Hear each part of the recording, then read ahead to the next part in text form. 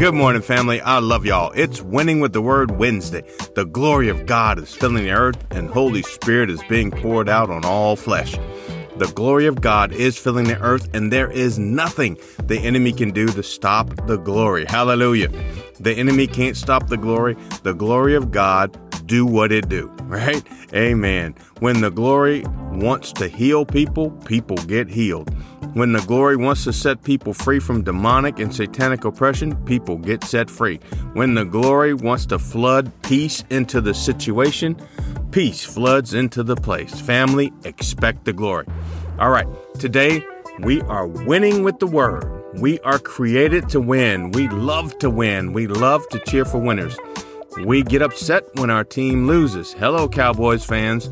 Just an aside, I grew up in Chicago, so we learned to say, well, maybe next year, before we learned to say dada. But I would still get disappointed when the Bears would lose. The point is, we were created to win. Winning is in our DNA. Let's look at our scripture for today, Joshua chapter 1, verse 8, and I'm reading from the New International Version. It says, "Keep this book of the law always on your lips. Meditate on it day and night so that you may be careful to do everything written in it. Then you will be prosperous and successful." Hallelujah. Keep this book of the law or the word of God always on your lips. Keep speaking the word of God. Meditate on the word day and night so that you may be careful to do what the word says, and you will be prosperous and successful. Oh, I love the word of God. All right. I'm going to present an idea, and I believe it explains the correlation between a seed and the ground and the word of God in our hearts. All right, buckle up your seatbelts. You will have to go back to the book of Genesis, and then to Mark chapter 4, and then 1 Peter 1:23. Let's go. God created man out of the ground, out of dirt, out of the earth, mud. Then God speaks to man and breathes into him, and man is alive. God created plants, trees, vegetables, and these plants and trees grow from a seed planted in the ground. In Mark chapter 4, Jesus tells a parable about a sower sowing the seed into different kinds of soil. Later, in the same chapter, Jesus explains the parable. The sower sows the word of God, and the soil is a person's heart.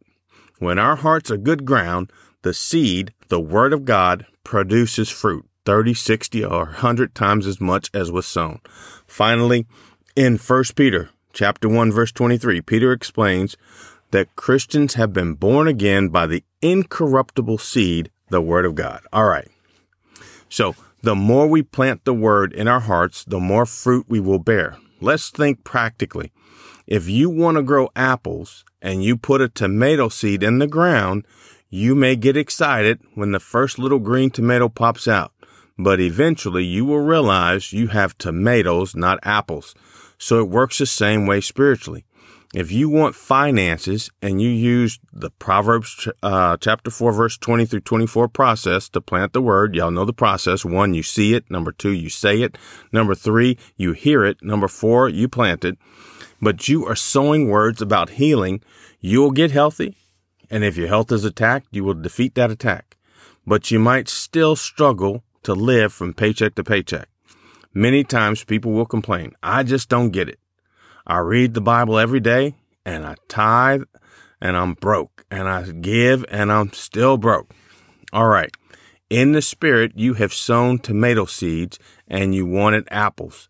The tomatoes are good to eat, but they are not apples.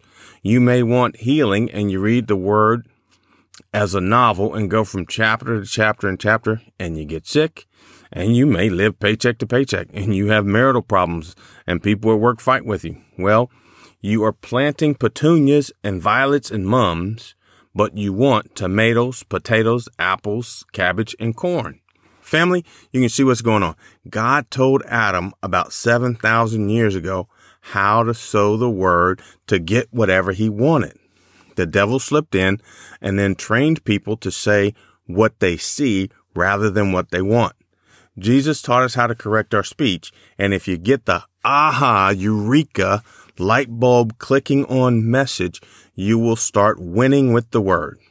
There is nothing wrong with reading, studying, and meditating on financial abundance scriptures, or healing scriptures, or peace scriptures, or marriage scriptures, or overcoming temptation scriptures, or wisdom scriptures. In fact, if you get the aha, eureka, light bulb revelation, you can see that that's what God wants us to do.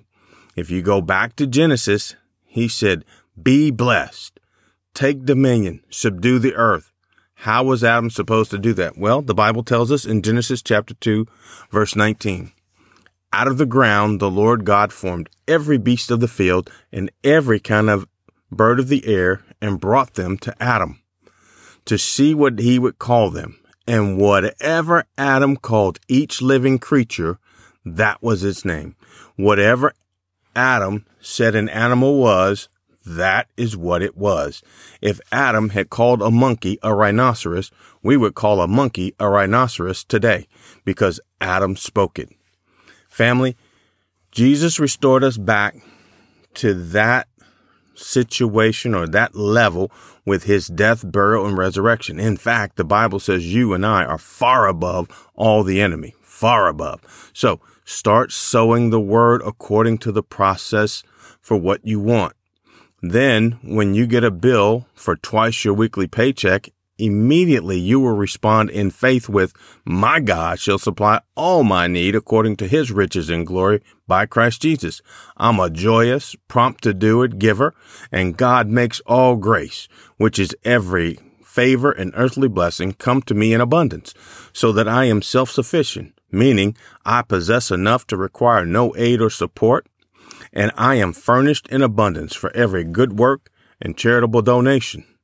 I bring my tithe into the storehouse faithfully, so my God opens the windows of heaven over me and pours out a blessing for me that I can't contain all of it. I have to share it, and God rebukes the devourer for my sake. Hallelujah. All right, you won't respond with, I don't know why I'm always broke. I never get ahead. I take 2 steps forward and 4 steps backward and 3 sideways. I know exactly why you are always broke. Because what you call your situation is what it is. You look that debt deep in its eye sockets and you say, I am debt free. You look at your $3.62 in your checking account and you say, my checking account overflows with abundance so that I can pay for a single mother's rent every month.